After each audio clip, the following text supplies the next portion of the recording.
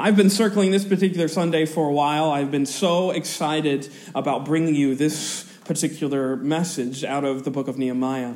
We've been bouncing around, as I said last week, we've been bouncing around to different places, noticing different things as God has laid on my heart to bring. And this one I've been studying, I'll be honest with you, since the beginning of the year, just kind of going through this passage and really letting it soak in, because there's a lot here. There's a lot that happens in this particular passage, but I think there is something so profound that I just was so excited to share this morning. So let me begin by asking you this question. You kind of be thinking about it in your head, in your mind, but what do you think of, or what's the first image that pops into your mind when I say the word revival? I'm sure that that word is perhaps a loaded word. Maybe you think of, those old sawdust trails from the tent meetings of the early 1900s and the preaching of like Billy Sunday, perhaps. Maybe that's what you think of. That's a revival. Or maybe you think of, we could go back to the 1800s. And we think about the quote-unquote second great awakening, which happened in that century. Or we can even go back the century prior to that for the first Great Awakening in the 1700s through the preaching of such figures such as George Whitefield and the like. Or we could even go back even another century to the 1600s in the revival that swept across Europe that we commonly call the Protestant Reformation.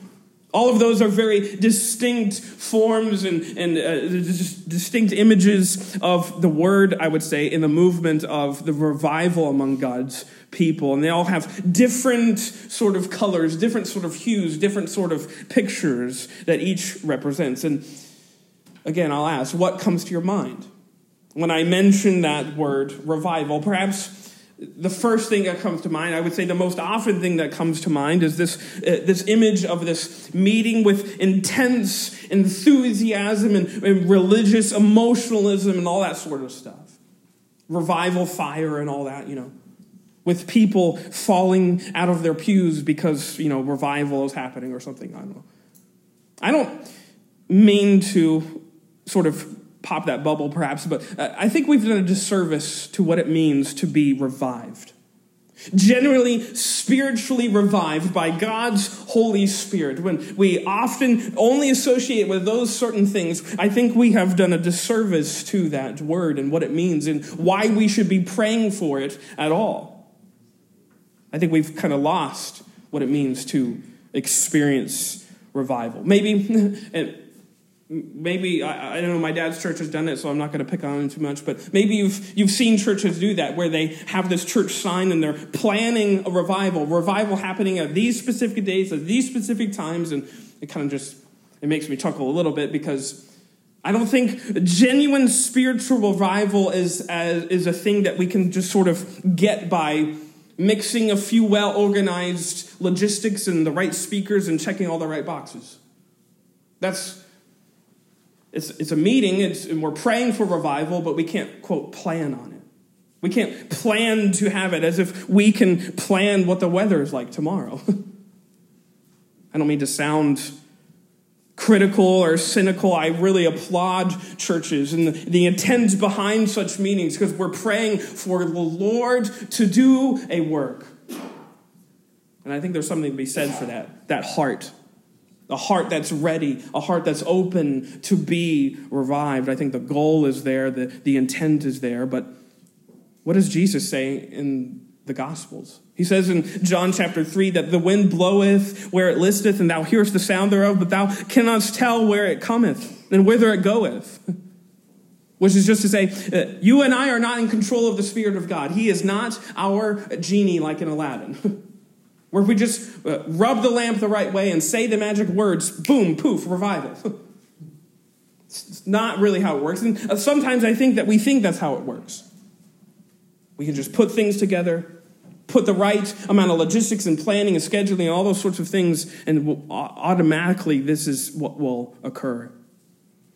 Actually, I would say that revivals aren't really prearranged outbursts of religious emotion, and even though that's how we think of them, I actually think that true revivals of the people of God that has been seen throughout history are a lot less flashy than all that. True revivals, the ones that stick, the ones that lead to lasting change, require a lot more work, a lot more faith, and a whole lot of patience. Planning a revival can sell. You can sell tickets to that. But I think a true revival, for it to take heart in our hearts, in our minds, to really take effect, to get down to our souls, we might even say, we need to, I would say, cultivate a culture of patience regarding revival, which is what I mean is that lasting change doesn't reach hearts and souls through a one-time preaching event in the middle of the summer. Happens over the course of time, through the course of what God does on hearts and souls. It can and does. Sometimes people are changed in a moment, but I would say the success of a revival is really just the fruit of discipleship.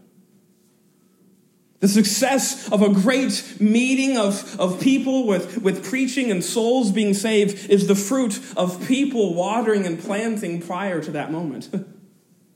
There's unseen, unnamed people that went prior, that did the work, we could say, prior to that specific moment.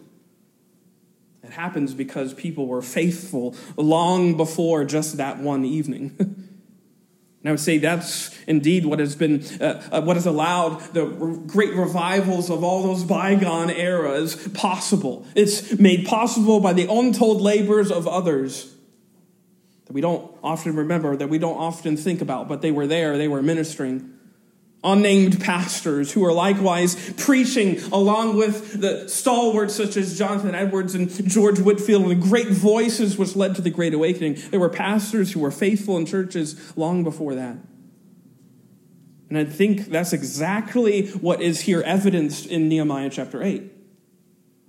Which I think is really fascinating to me, because what we're going to see as we examine this chapter, which I hope to do this morning, is just where there's going to be indications, I would say, 4 indications of true revival, but there's also one basic element that makes it all possible, and that's what I want us to really focus in on.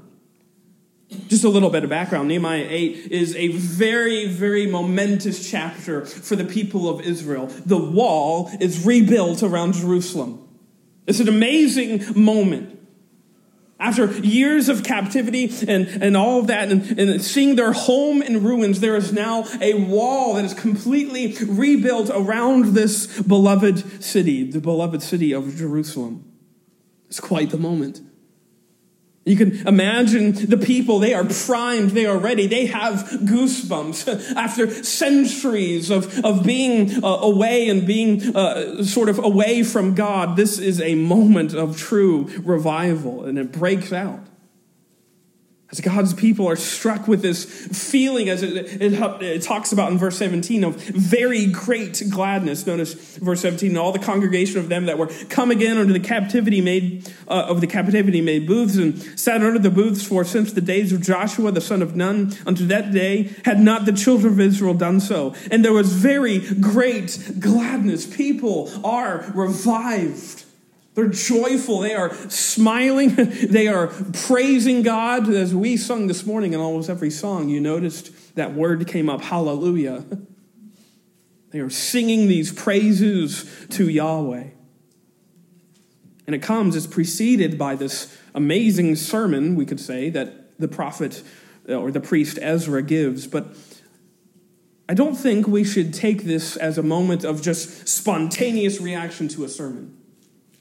It's not just an in-the-moment response to what Ezra was here proclaiming. Actually, you see, years before this chapter, the Persian king Cyrus, he issued a decree. You can read about it in the first chapter of Ezra chapter 1. He issued this decree which allowed God's people to go back to their homeland, which led, of course, to the priest Ezra going back to Jerusalem and sort of getting everything together, arranging for the reconstruction of the temple. That's really what all of the book of Ezra is about. His preaching ministry, yes, his dedication to the law of God, the reformation of God's people, we could say, but also the reconstruction of the temple. It takes some years to do that, but now it's 13 years later. This moment in Nehemiah chapter 8 is 13 years after what Ezra has accomplished. Nehemiah comes, as you perhaps you're familiar with the story of this book, Nehemiah. He comes and he has all of these plans and these dreams to rebuild the walls to his city. He goes to his king. Well, we'll just go there. Nehemiah chapter 2, verses 1 through 5. He shares just this passion, this burden that he has in him, a burden that actually is making his countenance, it says, look like he's sick. Nehemiah 2, verse 1, and it came to pass in the month of Nisan, in the 20th year of Artaxerxes, the king, that wine was before him. And I took up the wine and gave it unto the king. Now I had not been before time sad in his presence. And wherefore the king said unto me, why is thy countenance sad, seeing thou art not sick? This is nothing else but sorrow of the heart. Then I was very sore afraid, and said unto the king, let the king live forever. Why should not my countenance be sad when the city, the place of my father's sepulchres, lieth waste, and the gates thereof are consumed with fire? Then the king said unto me, what dost thou make request? So I prayed to the God of heaven, and I said unto the king, if it please the king, and if thy servant have found favor in thy sight, that thou wouldest send me unto Judah, unto the city of my father's sepulchres, then I may build it. And the king said unto me, the queen also sitting by him, for how long shall thy journey be?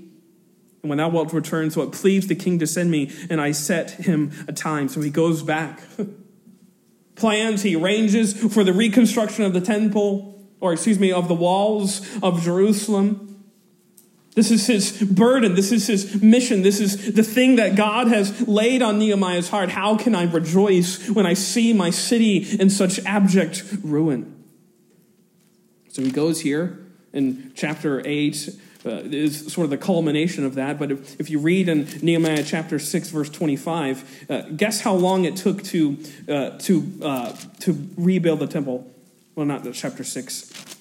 I wrote down the wrong verse. There's a verse in here, and it says that they finished the project in a mere 52 days. 52 days is all it took for Nehemiah and his group to come back and rebuild this wall around this city. And it just makes me think. You can imagine the people.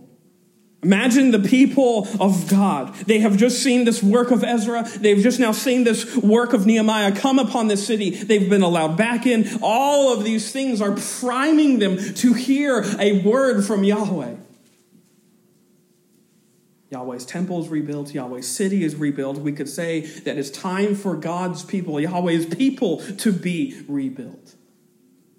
And that's exactly what happens. Verse 1, back in chapter 8, all the people of Israel, they have gathered themselves, as it says, as one man into the street that was before the water gate. They're assembled in this massive crowd, as it says, as one man. They're there for a singular purpose. They're there for a united intention to hear this word. And it says, and they spake, they clamored unto Ezra the scribe to bring the book of the law of Moses, which the Lord had commanded to Israel. They're begging him, read, Ezra. Read from this book. And Ezra the priest brought the law before the congregation, both of men and women and all that could hear with understanding upon the first day of the 7th month. And he read therein before the street. So he begins reading from those ancient texts, as it says, from morning until midday. And I'll just make the joke because you're already making it in your head and you thought my sermons were long. Here he's reading for hours on end. This is Ezra. He's reading from these old scrolls. And as he's reading, notice the end of verse 3, because this, I think, is important. It reveals the people's hearts. Notice it says, and the ears of all the people were attentive unto the book of the law. They were listening. And not just listening, they were heeding. They were soaking on his words. We could say they were listening with intensity. Not just hearing the words that were spoken, they were absorbing them. They were on the edge of their seat, as it were, waiting upon Ezra's words. I get the picture, and I think the picture applies. They were sort of like leaning in. You ever get on the edge of your seat and you kind of lean in to hear a little bit better? That's what they're doing here.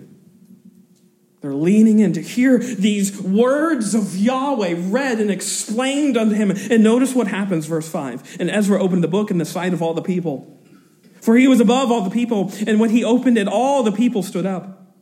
And Ezra blessed the Lord, the great God. And all the people answered, Amen, amen, with lifting up of their hands. And they bowed their heads and worshiped the Lord with their faces to the ground.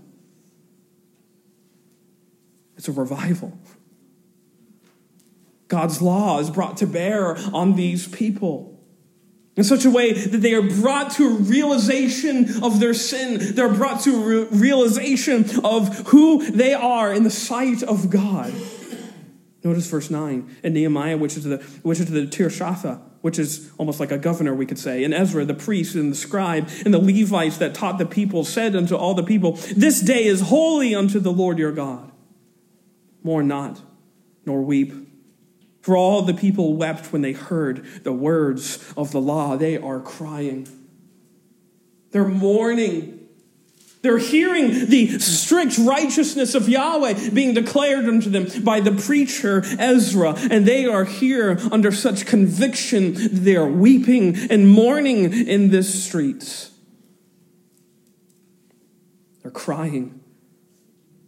Which I think is exactly what Ezra's sermon was supposed to do, by the way. It was to stir this people, to see their guilt and their failure and their shame, all of the reasons for their exile. They are made plain here by the reading of the law. But notice, I love this, notice what Ezra and the Levites teach the people. Verse 9, again, it says, Mourn not nor weep. Verse 10, then he said to them, Go your way, eat the fat and drink the sweet. And send portions unto them for whom nothing is prepared. For this day is holy unto our Lord. Neither be ye sorry, for the joy of the Lord is your strength. So the Levites stilled all the people, saying, Hold your peace, for the day is holy, neither be ye grieved. And all the people went their way to eat and to drink and to send portions and to make great mirth, because they had understood the words that were declared unto them. Israel was right to mourn. They were right to be sorry for the ways that they had failed God, the ways that they had rejected Yahweh. We're in the midst of that series through 1st and 2nd Kings, and we are in the midst of all of those ways in which now these people here are feeling the effects of. The ways in which Israel turned their back on their one true deliverer. And these people here are being mindful of that, and they are mourning because of it.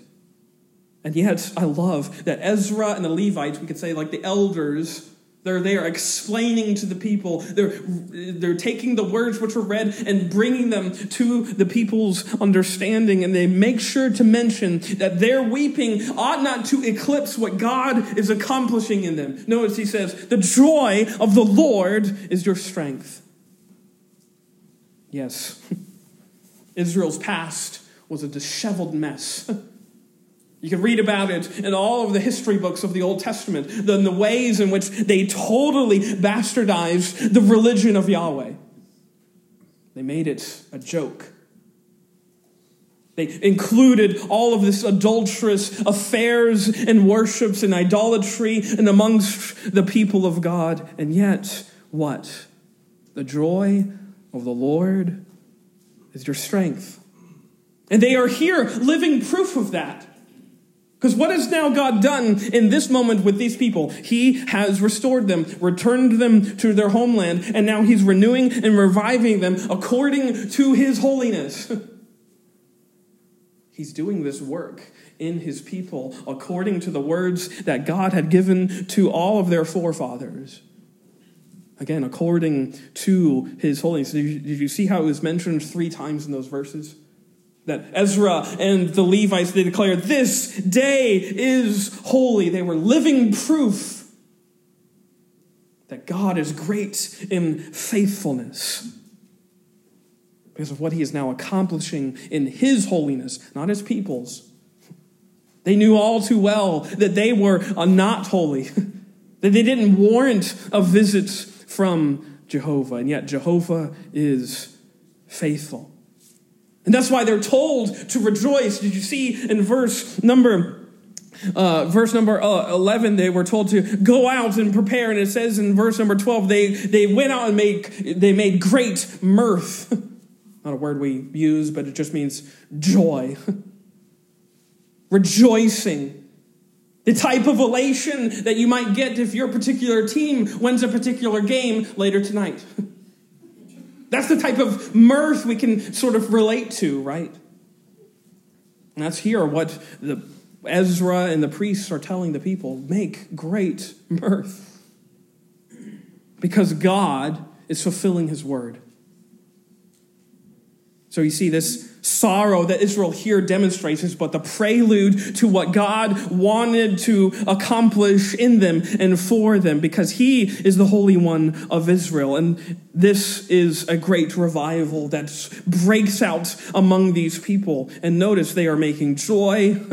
And notice verse 13. And on the second day, were gathered together the chief of the fathers of all the people under the priests and the Levites and Ezra the scribe, even to understand the words of the law. It lingers. This feeling of revival wasn't just in that moment when Ezra was preaching. They go to sleep, they wake up the next morning, and they say, we want more.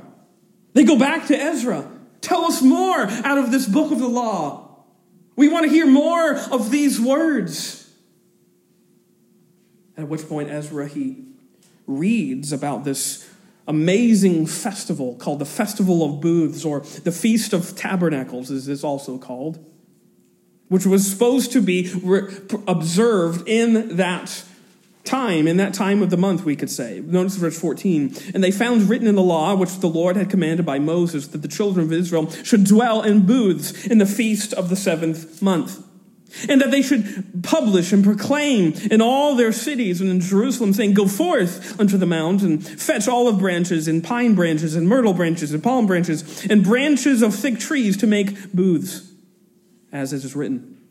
So the people went forth and brought them and made themselves booths, every one upon the roof of his house and in their courts and in the courts of the house of God, in the street of the water gate and in the street of the gate of Ephraim. And all the congregation of them that were come again out of the captivity made booths and sat under the booths. For since the days of Joshua the son of Nun unto that day had not the children of Israel done so, and there was very great gladness. This festival of booths was a week-long feast, which was meant to remind Israel of all of those days of wandering. Remember how they communed with Yahweh during those years of wandering through the wilderness. They would construct a temporary tabernacle, which was meant to be taken down and torn down and moved to the next place. It had this very transient, temporary feeling. And yet, what was true in all of those years of wandering? God's faithful presence. These booths that were constructed were just like that. They were mini tabernacles. That's what the word means. You can read about this particular feast in Leviticus 23 and Deuteronomy 16. And it's something that was meant to serve as this community-wide reminder to memorialize the faithfulness and the deliverance and the presence of God throughout all of those years of wandering that were seemingly aimless, that were seemingly endless. And who was with them? Yahweh was. And it's been a while. I don't know if Nehemiah is just being a little bit hyperbolic or if he's being true, as he says in verse number 17, that it hasn't been since the days of Joshua, the successor of Moses, that the people of Israel has even celebrated this feast. It's been that long since the people forgot. It's been that long since they consciously meditated on who it was that brought them out of that wilderness. But here, these people, they're stirred, they're moved by the words of God. I love this little detail. Notice in verse 14 where it says, and they found. And then verse number 16, so the people went forth. They found what was written and they went out and did it. They weren't just hearers of the word, they were doers also, as it says in James chapter 1. They found, they heard, and they went out and they did it. This word is true and it's ours, and so we must make it true in our lives. It's a bona fide revival, a true, genuine revival of the people of God. Decisions, they're happening. People are changing. Something's brewing in Jerusalem. But you must not mistake this revival fire, this scene of great rejuvenation and reawakening in the people of God is not something that's super rare. That's only because these were Old Testament people. Ezra was not in possession of some sort of secret special sauce by which he preached some message which led to this revival. Actually, what did he do? He read from the word. He actually, in fact, 9 times, in 18 verses, by the way, 9 times that phrase, the book of the law, occurs. And he's preaching it. Verses 3 and 8 and 18, it uses this word reading. Notice verse 3. And he read therein. Notice verse 8. So they read in the book, in the law of God, distinctly. Verse 18, also day by day, from the first day until the last day, he read in the book of the law of God. Read is just a word which means to preach, to proclaim, to declare, to sound forth, and they're sounding forth this, the book of the law of God. So what precipitated, what preempted this great revival and reawakening of these people of God is nothing other than the rediscovery, we might say, of God's word. Ezra is not preaching from Romans. He's not preaching about how the cross has spoken. He is preaching, we could say, out of, we don't know where he was reading from. But how many of you don't have to raise your hands, you can raise your hands mentally. How many of you started a reading program at the beginning of the year and you get to Leviticus and you're like, wow, I can't get past this. And then usually your reading program halts. Because I won't lie, Leviticus is hard to read through. There's lots of really meticulous, detailed things. That's what Ezra is reading out of. He's reading out of the law. The book of the law of God, and he's reading about all of these things which make the people of God fall to their knees because they're given this image of the holiness of God that they cannot stand up against. They rediscovered this word. And that's what this achievement is all about. This revival that happens here in the streets outside of the gate, outside of the Watergate, is not an achievement brought on by perfect planning, by strategy sessions and all those sorts of things. Neither was this a moment that was given to, quote unquote, relevant preaching. Sermons that made the people feel good, that spoke to their felt needs and all of those sorts of things. Ezra wasn't entertaining the people by including all these jokes to try and make the people listen up. This is an achievement of the Spirit of God working in and through the Word of God as it was proclaimed to and for the people of God. That's this revival. He's standing and proclaiming the words of God. Period. And this is not new. Again, this is not new for Ezra. He's been doing this for a while. He's been at this same thing with these same people for years before this moment. He's been committed to this word of God and restoring it to the rightful place in the hearts of God's people. I want to take you back. Just flip a couple pages back to Ezra chapter 7. And notice his commitment to this very thing. Notice Ezra chapter 7, look at I'll read verse number 9. It says, "For upon the first day of the first month began he," that is Ezra, "to go up from Babylon, and on the first day of the 5th month he came to Jerusalem, according to the good hand of his God upon him. For Ezra had prepared his heart to seek the law of the Lord, and to do it, and to teach in Israel statutes and judgments." He had already decided beforehand, this is what I'm doing. This is what I'm preaching. This is what I'm proclaiming, no matter what. It's this word that he has committed himself to. And now years have passed, years have gone by, and he's never witnessed anything quite like this. No breakout of revival. No moment when people are falling on their knees. And yet all through those years, he is committed to the word of God. And I could even say that this moment in Nehemiah, when the people of God are revived, is the fruit of his labor for all those years beforehand. I thought about this. What if Ezra had given up? What if he was preaching so much and he was preaching the words of God to the people of God and they weren't responding how he wanted them to? What if he had just gotten discouraged and packed it in? These people aren't worth it. I'm going to go back.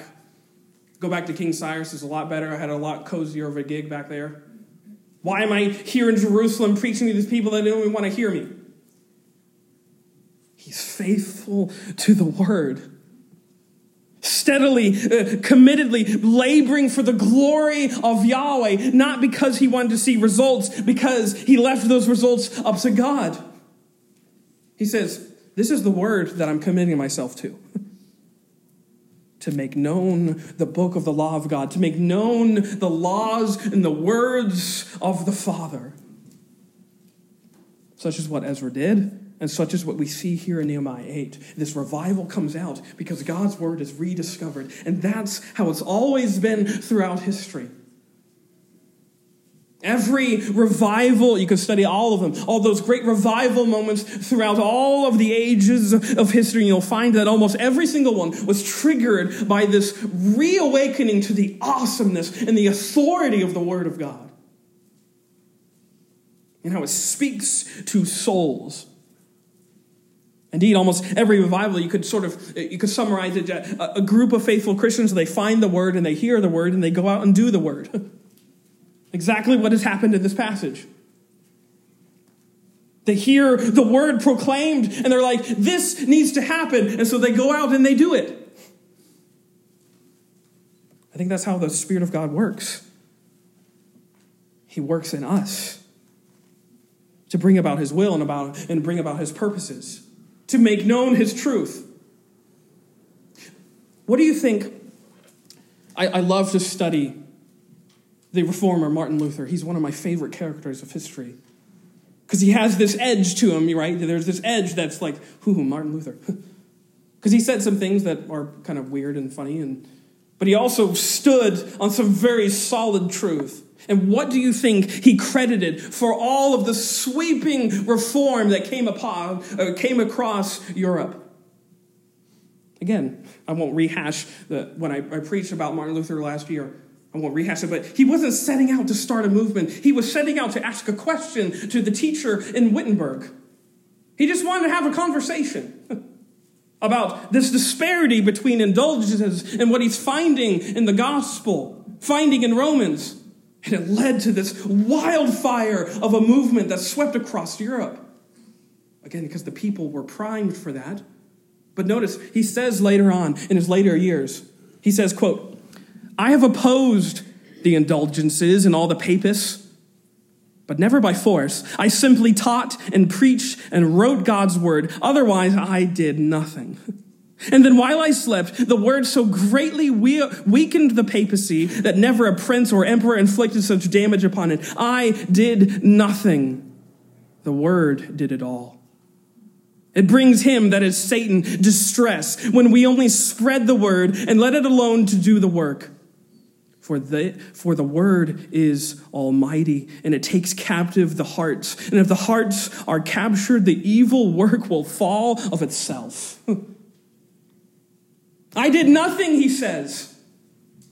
The word did it. The word did it all. That Reformation that we are still learning about, that we're still feeling of the effects of, wasn't Luther's movement. Europe was turned upside down, not because of this German monk, but because of this word of God. And it was rediscovered for all its truth and preciousness and holiness and worth. For what it proclaimed, for what it said. It was the word and the Spirit working through it in the hearts of people who were primed to hear a message of forgiveness of sins. It is God's word alone that remains the fundamental element of every single revival. You want a revival? Commit to this word. Because notice what it does. These are my 4 points. And no, I'm not going to preach even longer. 4 points of quick application that I see from this passage. Points that I think ought to speak to us here in this moment in 2022 in Stonington Baptist Church in rural Pennsylvania. What does the Word of God do? The Word of God, number one, galvanizes our assembling. Galvanizes is a word that just means propels. It moves. It advances. It excites the way we assemble. Look at verse 1. And all the people gathered themselves together as one man into the street that was before the water gate. Everyone has come together for one purpose. To hear the book of the law open. If this was an accident, they didn't just have a chance meeting where they all just happened to be in the same place at the same time. They are moved. They are excited to gather and assemble with the people of God. Why? To hear the word of God. And so it is with us every Sunday. We aren't just here by accident. We're not just here by random happenstance. We are here, and I hope and I pray that you're excited to be here. Excited to hear these words. Not because I'm here, not because your friend is here, because this word is here. That's what we have. That's what's so precious. And when the word is open, the Spirit goes forth and the people of God rejoice. The word galvanizes our assembling. Number two, it informs our proclaiming. Verse number 8, I think, is a verse that definitely describes what I aim to do every single Sunday and what we aim to do in every single little event where the word is opened. So they read in the book of the law of God distinctly and gave the sense and caused them to understand the reading. It is distinctly the word, only that word, and that is the word that we give the sense of as we read it through proclamation, through conversation, through giving the understanding of it. Those names that were mentioned, the names that we can stumble over in verses 4 and in verse number 7. Yes, I didn't intentionally try to skip over those because I didn't want to say, I couldn't pronounce them. You can read them there. You can find them there. But it's basically like elders. They were there hearing Ezra preach, and they are there with perhaps little groups, and they're explaining the word as he's preaching it. It's an amazing scene to think about. And it's distinctly the word. Distinctly this word of God. You know, I'm not going to pick on some other church or whatever. I'm not going to try and call anyone out. But it makes me sad when I hear about other churches and they're not preaching from the Bible. They're preaching from something else. I love to watch movies, but it's hard to preach from a movie every single week. You see, other churches do movie series and all those sorts of things. It's the Word of God. This is what changes souls. Not my opinions about whatever, politics or whatever. You don't want to hear that. Trust me. You don't want that. You want this word, or I pray that you want it. They're excited to hear the word and to hear the word distinctly. And notice number 3, the word of God guides our understanding. Verses 2 and 3, and then in verses 7 and 8, that word pops up. Notice verse 2, and all that could hear with understanding. And notice verse number 3, before the men and the women and those that could understand. Verse number 7, and all these guys, it says, are causing the people to understand the law. Verse number 8, and cause them to understand the reading. They're making a decided and a concerted effort to guide these people into the knowledge of the truth. They weren't sharing their opinions. They weren't sharing their beliefs. They weren't sharing their preferences. It was the word. This is what the word says, and this is what it means. And this is how we go out and live it. They were relaying what the word said. And number 4, the last point I would say is just the word of God inspires our obeying. They understand what is now here said, and they go out and they live it. They go out and they do it. This understanding is what led these people to obey. Here's what it says, and here's how we should respond. And I love the fact, if you read the verses just prior to where they discover, it says that and they found and they went forth. It's not obedience out of misery. It's not obedience out of fear that God might punish us if we don't. It's obedience out of joy, out of mirth. We get to do this. Look at how awesome it is when the people of God obey the word of God. They're obeying because they delight in this word that they have found to be so true and precious and good. Those, for me, are, I would say, the elements of revival. If you want to pray for revival, I want to pray that you do. Revival in your family. Revival in your home. Revival in this church. Revival in this community, in this nation, in this world. If you ask me how to accomplish it, we need to only point to this right here. This is what brings about revival. We don't need something extra. We don't need some sort of secret sauce to bring about the revival that we pray for in this nation, to bring this people to its knees. We have all that we need right here in front of us in this Bible, in this Word of God. Don't pray for revival with a closed Bible. How often do we do that? We're praying, God work, God move in us. And we have to brush off the dust as we open our Bible in the morning.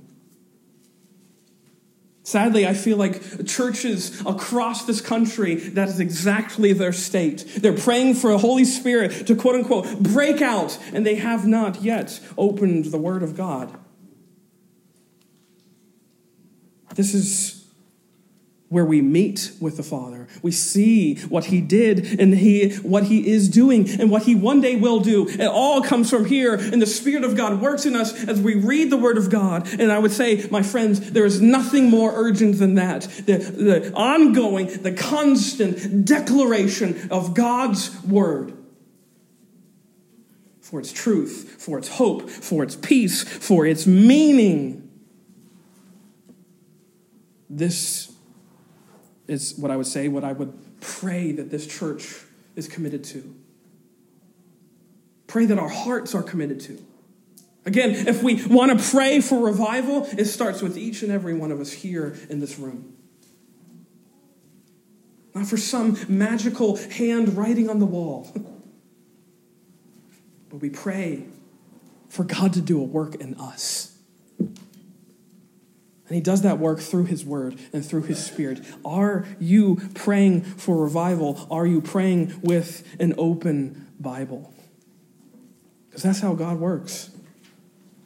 So if you ask me, this question has been asked a lot because of the state of this country. Is America beyond the point of no return? I would say no. But I would say it doesn't start in Washington if this country is going to be turned around. It starts in sanctuaries. It starts in churches. That's where revival begins. When God comes back and he's judging us and judging this world, it doesn't start in Washington, D.C. It starts in the house of God, it says. What are we proclaiming? What are we living for? What are we reading? What are we committing our lives to? I pray it's the Word. And I pray years from now, if God breaks out and does a reviving work in this country, we can look back and we can say with thankfulness, with truthfulness, it's the Word that did it. The Word did it all. Let's bow our heads and close our eyes.